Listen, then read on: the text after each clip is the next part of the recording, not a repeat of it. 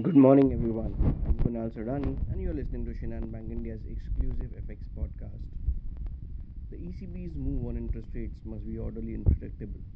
That's what the ECB French policymaker has been saying, as the Eurozone data had risen to another record high last month, solidifying the case for a 75 basis point rate hike next week. The data showed that the inflation came in at 9.1% in August. So markets have now priced in about a 40% chance that ECB will increase rates by 75 basis points next week, even as risks of a painful recession rise along with the gas prices.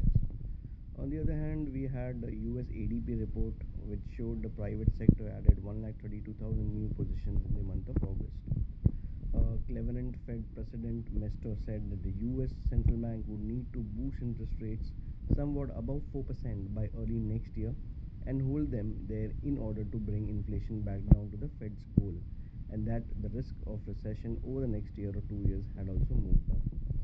Oil prices have been slashed towards the Brent prices came at around $95 per barrel. That has been some breather for the rupee, along with the flows we saw last week, particularly bond flows and the MSCI, index rebalancing.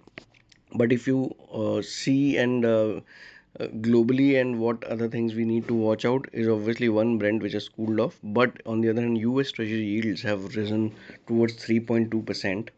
Dollar index has once again come near 109 levels and may test that 109.41 near the near highs which it tested.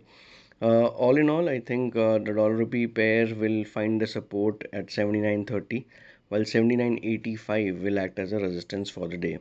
So that's all from my side, friends. Wishing you a very happy and very energetic day. Ganpati Bappa Moria, Mangal Murthy Moria.